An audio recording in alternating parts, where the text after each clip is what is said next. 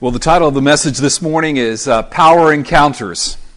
So please turn in your Bibles to Acts chapter 19 for a power encounter with the risen Lord Jesus through His Word by the Holy Spirit who is here with us. So turn to Acts chapter 19, please. Beginning in verse 1. Power Encounters. Acts 19:1.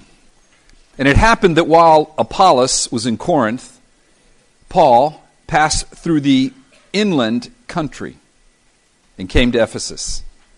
There he found some disciples, and he said to them, "Did you receive the Holy Spirit when you believed?" And they said, "No, we have not even heard that there is a Holy Spirit." And he said, "Into what then were you baptized?" And they said, "Into John's baptism." And Paul said, "John baptized with the baptism of repentance, telling the people to believe in the one who was to come after him, that is Jesus." On hearing this, they were baptized in the name of the Lord Jesus, and when Paul had laid his hands on them, the Holy Spirit came on them, and they began speaking in tongues and prophesying. There were about 12 men in all. And he entered the synagogue, and for 3 months spoke boldly, reasoning and persuading them about the kingdom of God. But when some became stubborn and continued in unbelief, speaking evil of the way before the congregation, he withdrew from them and took the disciples with him, reasoning daily in the hall of Tyrannus. This continued for 2 years, so that all the residents of Asia heard the word of the Lord, both Jews and Greeks. An amazing statement indeed. Verse 11. And God was doing extraordinary miracles by the hands of Paul, so that even handkerchiefs or aprons that had touched his skin were carried away to the sick, and their diseases left them, and the evil spirits came out of them. Then some of the itinerant Jewish exorcists undertook to invoke the name of the Lord Jesus over those who had evil spirits, saying, "I adjure you, by the Jesus whom Paul proclaims." Now 7 sons of a Jewish high priest named Sceva were doing this. But the evil spirit answered them, "Jesus I know, Paul I recognize, but who are you?" And the man in whom was the evil spirit leapt on them, mastered all of them, and overpowered them, so that they fled out of that house naked and wounded. And this became known to all the residents of Ephesus, both Jews and Greeks, and fear fell upon them all. And the name of the Lord was extolled. Also, many of those who were now believers came confessing and divulging their practices, and a number of those who had practiced magic arts brought their books together and burned them in the sight of all. And they counted the value of them and found it came to 50,000 pieces of silver. So the word of the Lord continued to increase and prevail mightily. Father, would you cause your word to increase and prevail mightily in my heart, so that I might preach it the way you want, and it would prevail and increase mightily in the hearts of my friends listening here this morning or later this week, digitally. I pray this in Jesus' name. Amen.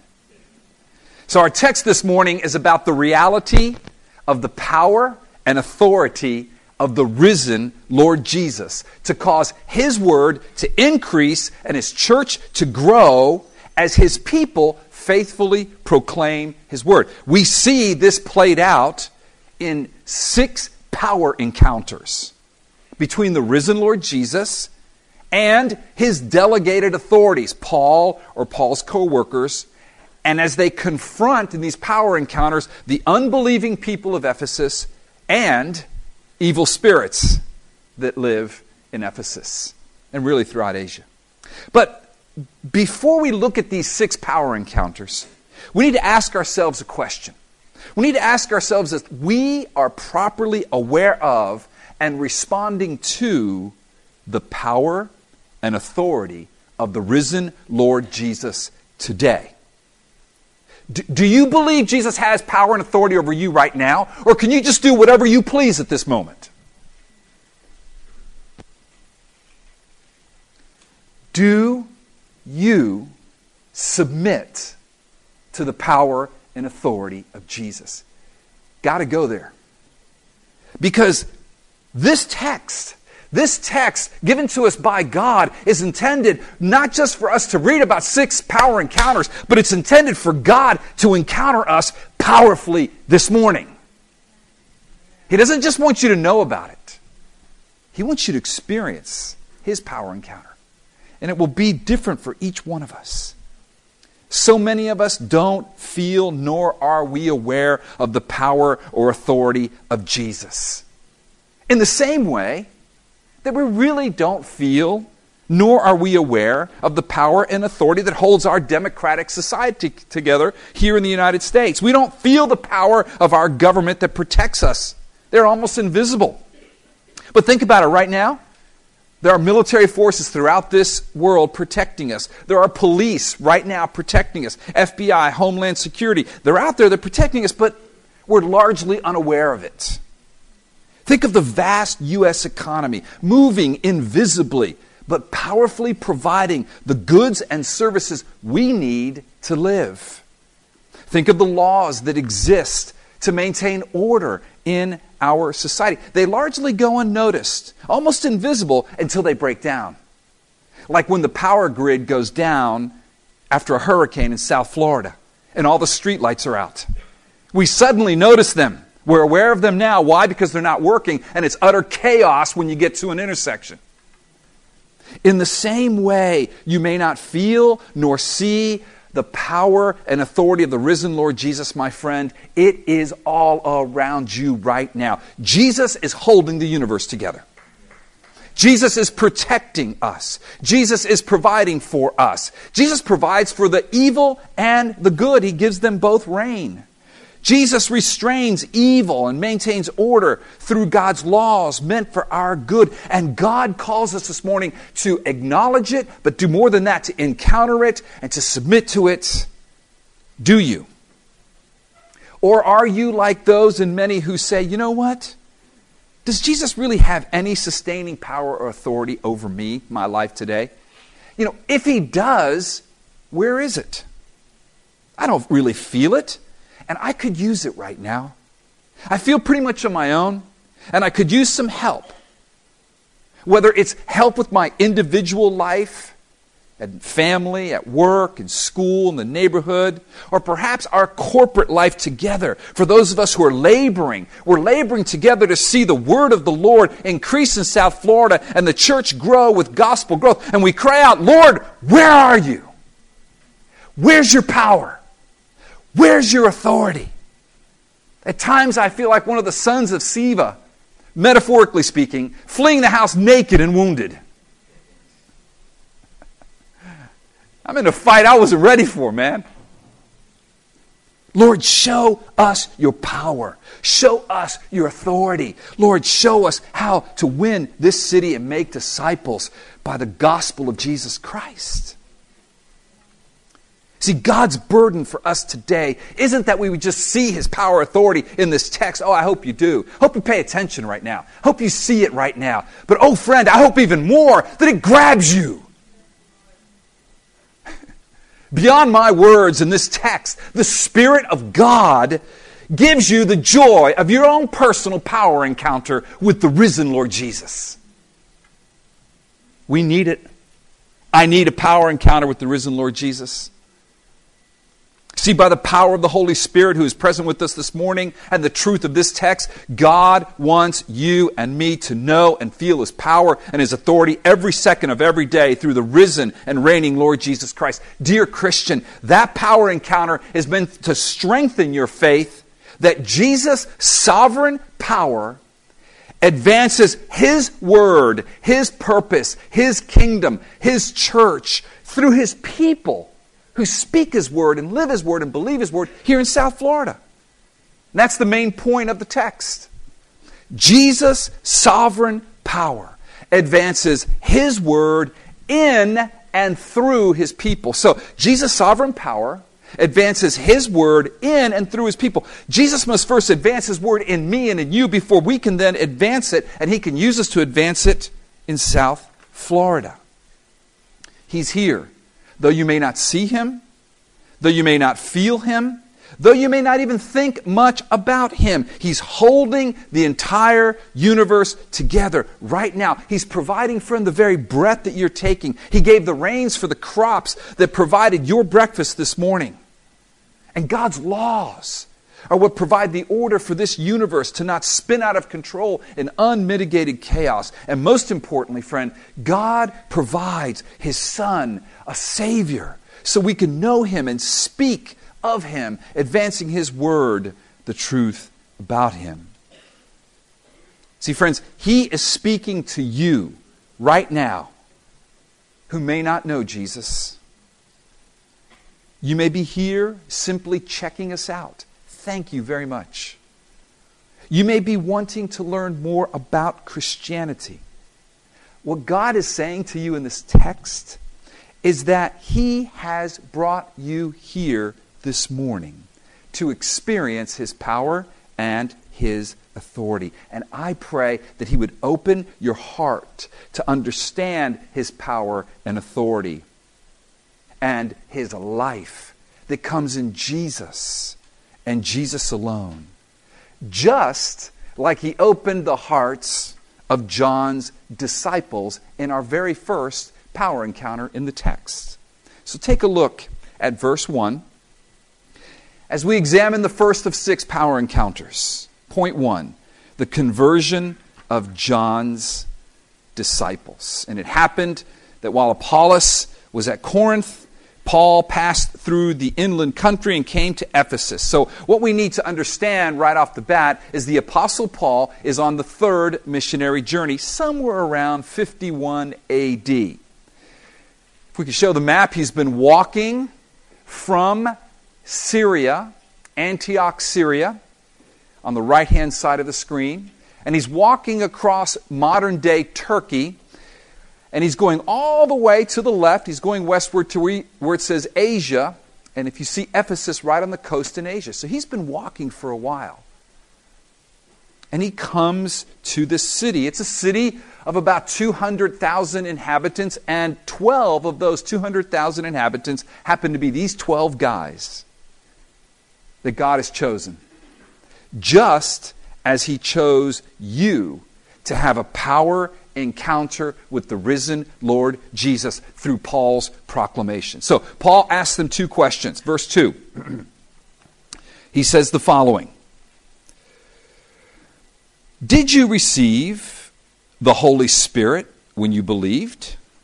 And they answer him, no.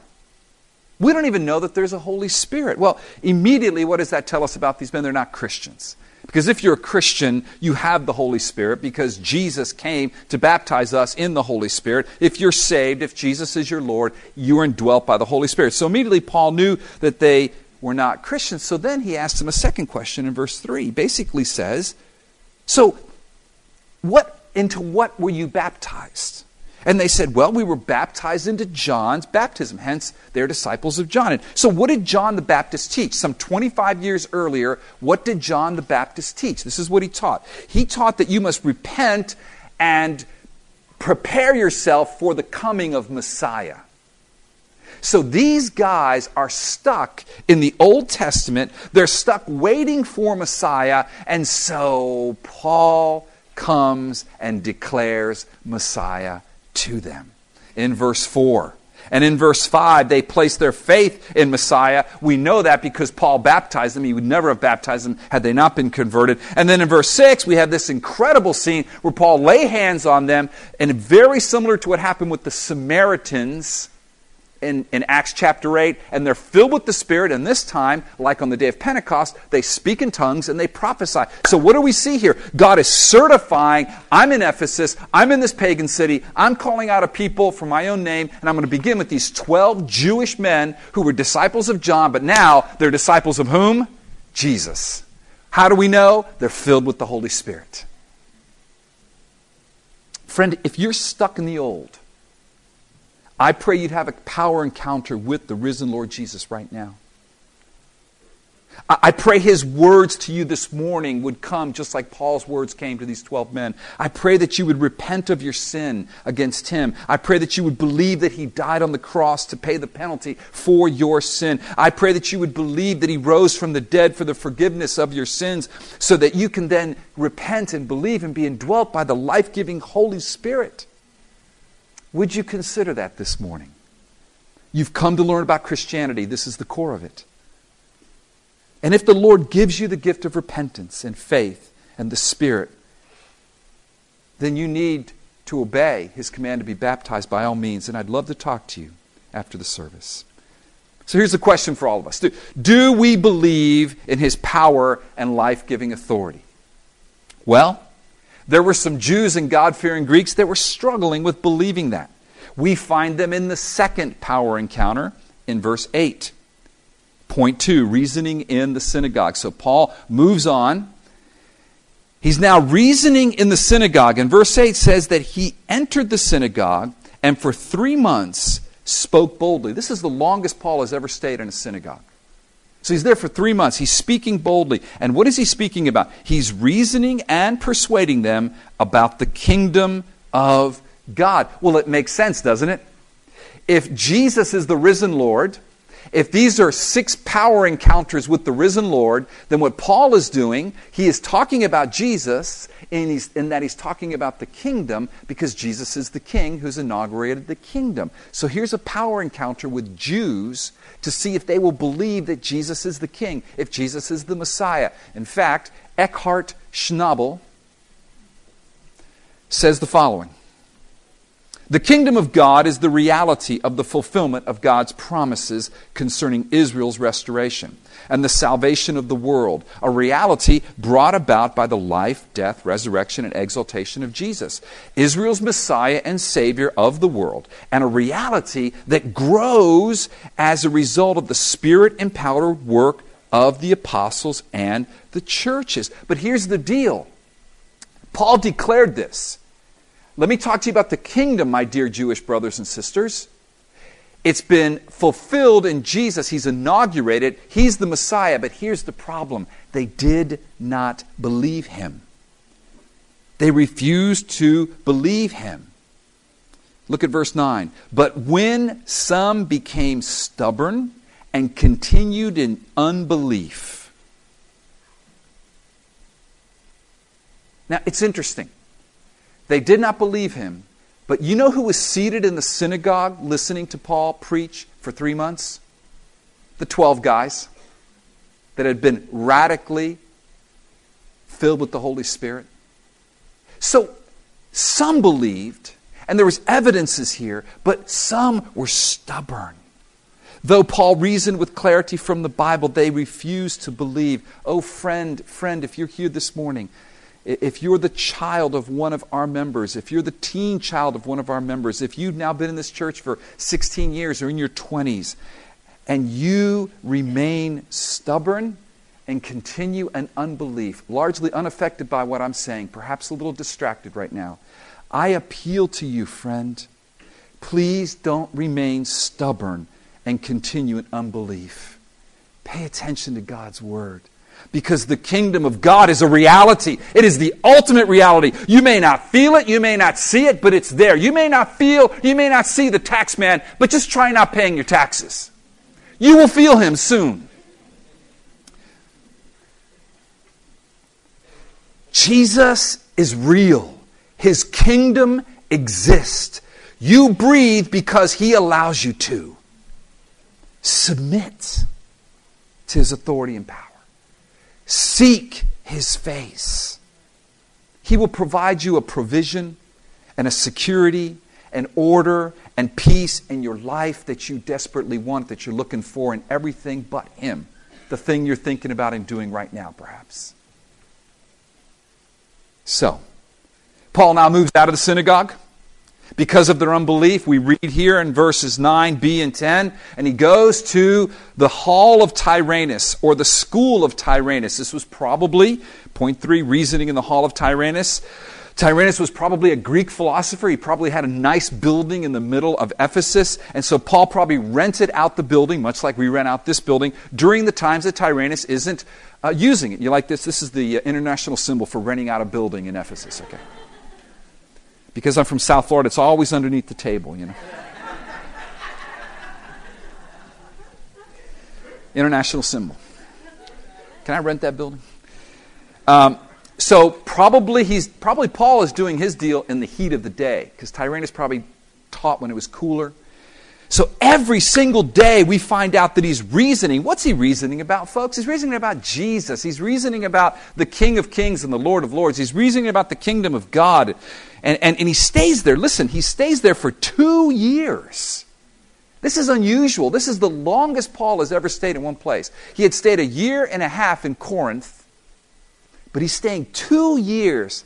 And this is the great part of this text. This is the part of this text that should encourage us here at Palm Vista. It should encourage us in South Florida. Because Paul, by the power of the risen Lord Jesus and these power encounters, Paul has probably the most fruitful season of his life.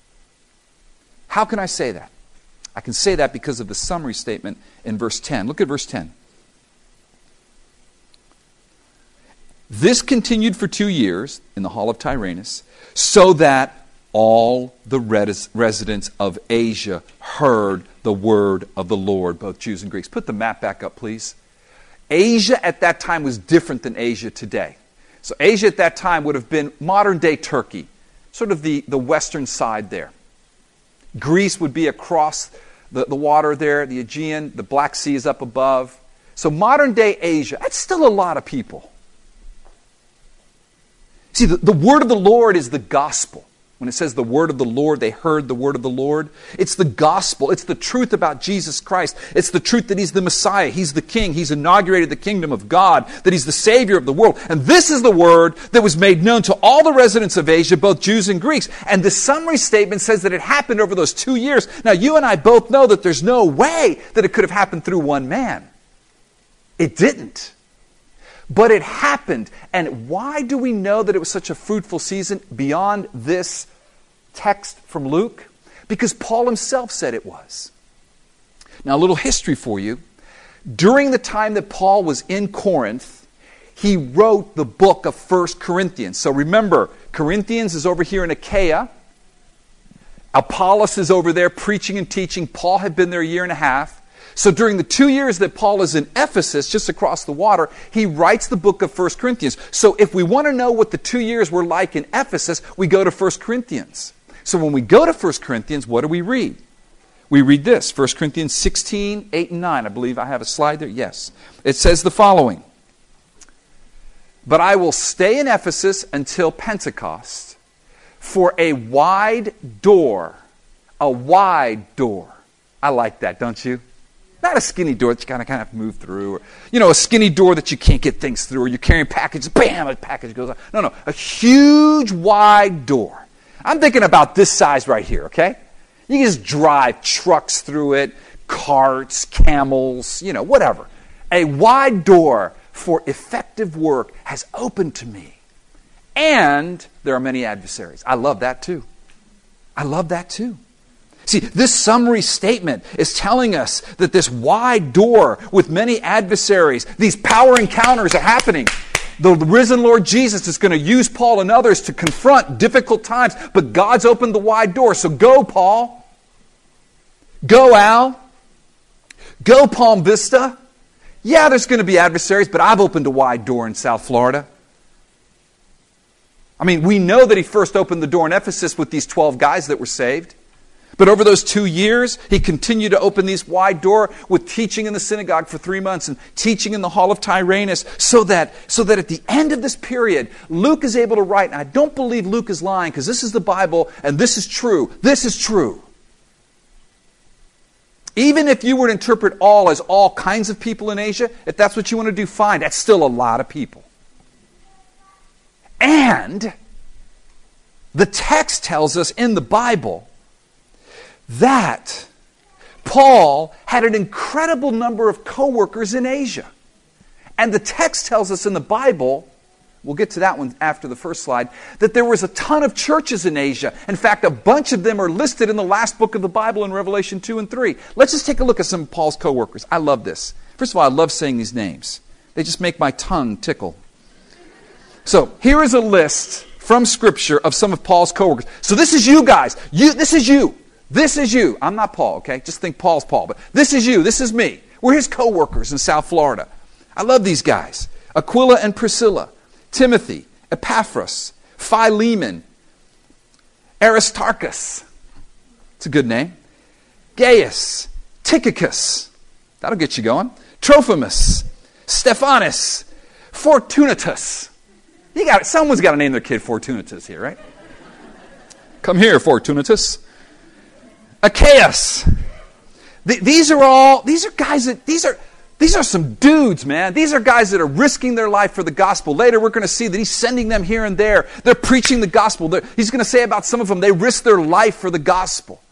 These are the guys that are probably hearing the lectures in the Hall of Tyrannus. Spirit of the Lord's on them. They're saved, and they send them out, and they're planting churches. Speaking of churches, next slide, Paul, writing in 1 Corinthians 16:19, says, Mr. Schnabel, conveys greetings from the churches in Asia. What churches, you ask? Well, here's a list from Revelation 2 and 3 of the churches planted in Asia during his 2 years in Asia. Ephesus, Smyrna, Pergamum, Thyatira, Sardis, Philippi, and Laodicea. There was also probably a church in Troas, perhaps in Miletus, Magnesia.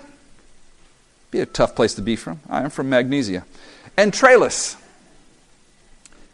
So here's the deal. I pray that you are encouraged this morning, dear fellow Christian laborer, here in South Florida. God has so much more He's going to do through us. By His power, the word of the Lord will be heard in South Florida, and God will save His people in South Florida through His word in our mouths. It's the power of God, power encounters, by His authority, by His will. This is what God has willed. Amen. There are 3 more power encounters, and actually these last 3 are pretty cool. There's some fireworks in the last 3, okay? Guys running around naked with wounds. Are you feeling it yet? Are you seeing it? The risen Lord Jesus is exercising His power and authority to plant and to build His church through the conversion of His people to Himself in the midst of adversity, in the midst of opposition.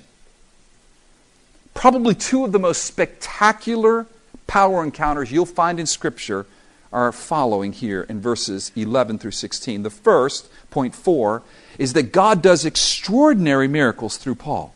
This is an extraordinary account by all really measure. And God was doing extraordinary miracles by the hands of Paul, so that even handkerchiefs and aprons, these are probably items that Paul wore while he was working.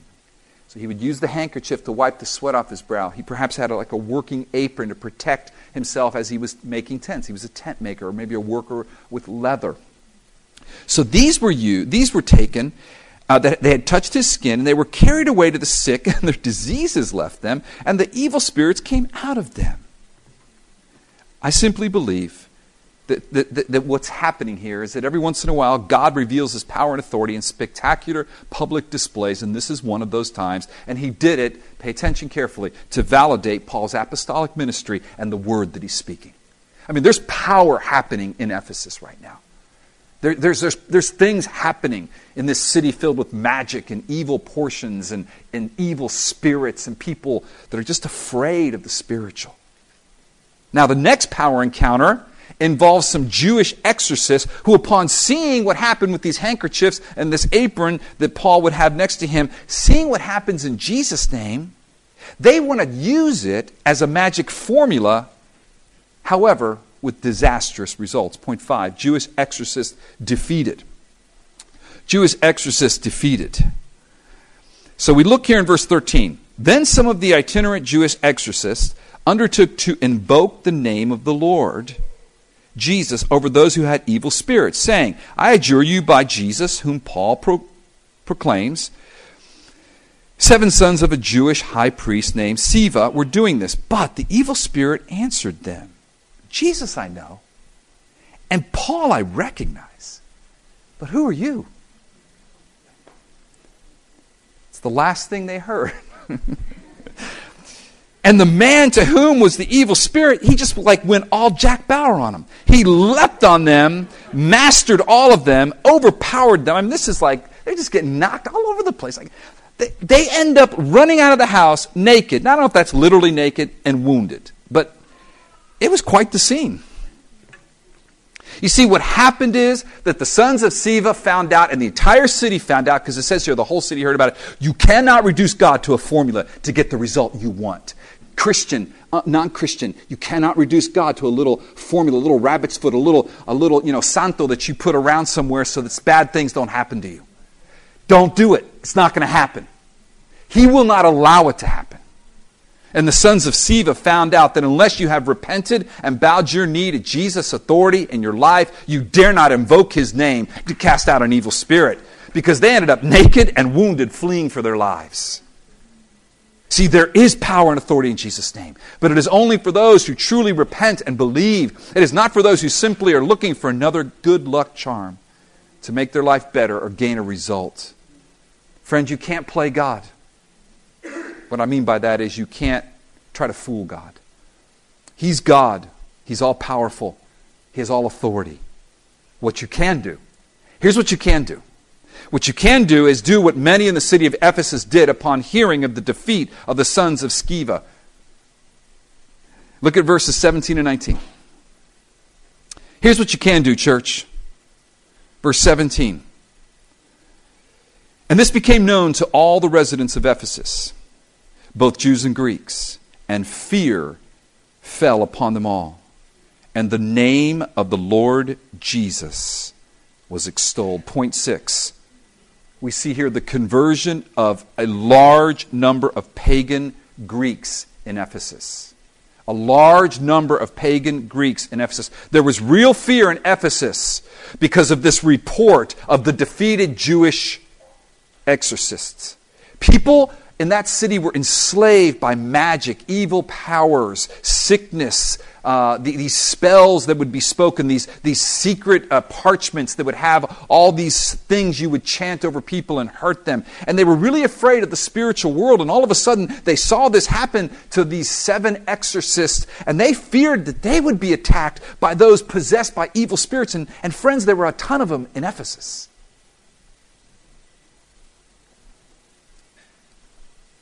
There was no public health bill where the mentally ill could be interned somewhere. They walked around on the street demon-possessed. They could freak you out. And so they were afraid. But verse 17 gives us a beautiful picture of the benevolence and kindness of God, because this is how God wields His power. This is how God wields His authority to save His people. In verse 17, after it becomes known to all people, fear fell upon them, but then the name of the Lord is extolled. And what we see in this passage, I believe, is that God gives salvation to the people that do fall before Him and fear Him, respect Him, reverence Him properly. Listen to David Peterson in his commentary on Acts. There was a widespread fear as people began to treat with respect the name of the Lord Jesus, which had previously been profaned by the exorcist. Do not profane the name of the Lord. This was a way of magnifying or glorifying Jesus Himself, which presumably meant that more and more people began calling on Him for salvation. The ignominious defeat of the Jewish exorcist by the demon showed the Ephesians that Jesus is a power that cannot be controlled. He will not act as a lackey for anyone who calls on His name. Schnabel in his commentary, I don't have the slide, it says the name of the Lord Jesus was extolled or glorified. That Greek word has a range of meaning that includes that. It indicates further conversions among the Jews and the Greeks in the city.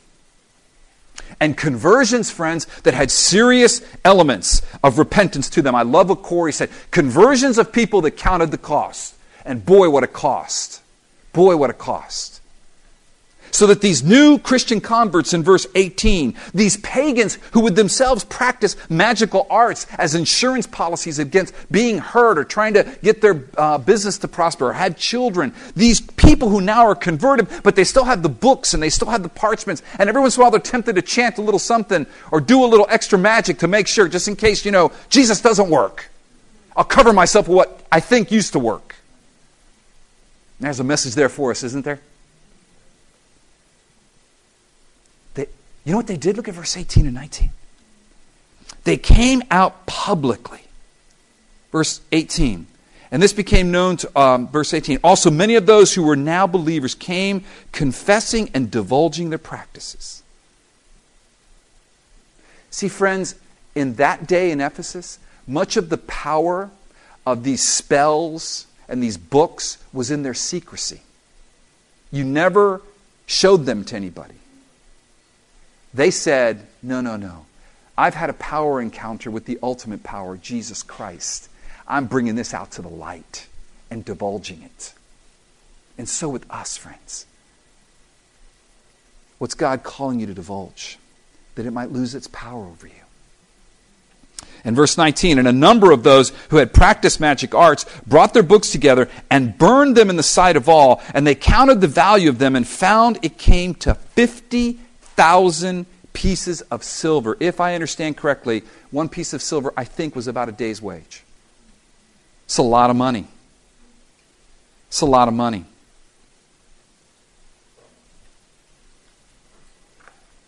They admitted their sin.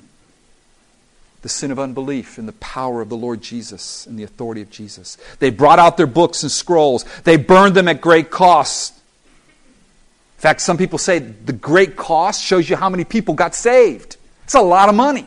It's a lot of people. That's a revival, man. Why burn them, Al? Here's why. Because it was an accepted practice of the first century Roman world to burn books in order to repudiate their content regarded as offensive, seditious, or dangerous. What is God calling you to burn today? What books lie on the shelves of your minds that are offensive to God, seditious to the local church, and dangerous to your faith, dear brother or sister in Christ? Get them out of the house. Make it public. Tell somebody. Because much of their power, as I mentioned before, lies in their secrecy.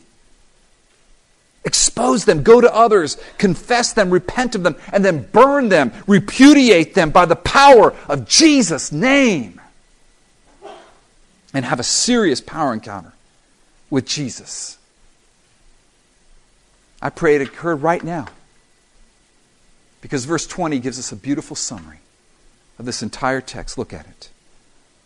So the word of the Lord continued to increase and prevail mightily. The summary statement in verse 20 informs us that we have read in verses 11 through 19 of God's power encounters through the proclamation of the gospel by His people, where God did extraordinary miracles through Paul, verses 11 to 12, where God defeated these Jewish exorcists that were mocking the name of Jesus in verses 13 to 16, and where there was public repentance of this magic and trusting in any power and anything other than God in verses 18 and 19. These all demonstrated the power of Jesus manifested in the gospel message. That power is the same today in the 21st century church in Miami and South Florida as it was then in the first century church of Ephesus. It's real power. It's the power of the Lord to cause His word, the gospel, to increase and prevail powerfully in the lives of His disciples and then publicly through us in our cities, in our homes, in our neighborhoods, on our jobs, so that the church grows with a growth that is from God. It's not a growth from Paul's rhetoric, nor ours. It's a growth and an impact of the gospel on our city and our region by the power, the sovereign power of Jesus Christ, working in His people and then through His people. Let's just bow our heads for a moment to pray. As we bow our heads, ushers, would you please start moving toward your communion positions? I'd like to ask everyone to be quiet and still and show respect for the power of Jesus' name, please. Lord God, I pray that you would come and have a power encounter with people all in this auditorium. God, I don't know their hearts, but you do. I see their actions, but I can't see their hearts. You do. Lord, would you please arrest them? Would you please give them the gift of repentance? And Father, I pray that as a church we would have a power encounter with you. Lord, we'd see your power, we'd experience it, your authority to establish your church, Palm Vista and beyond in South Florida.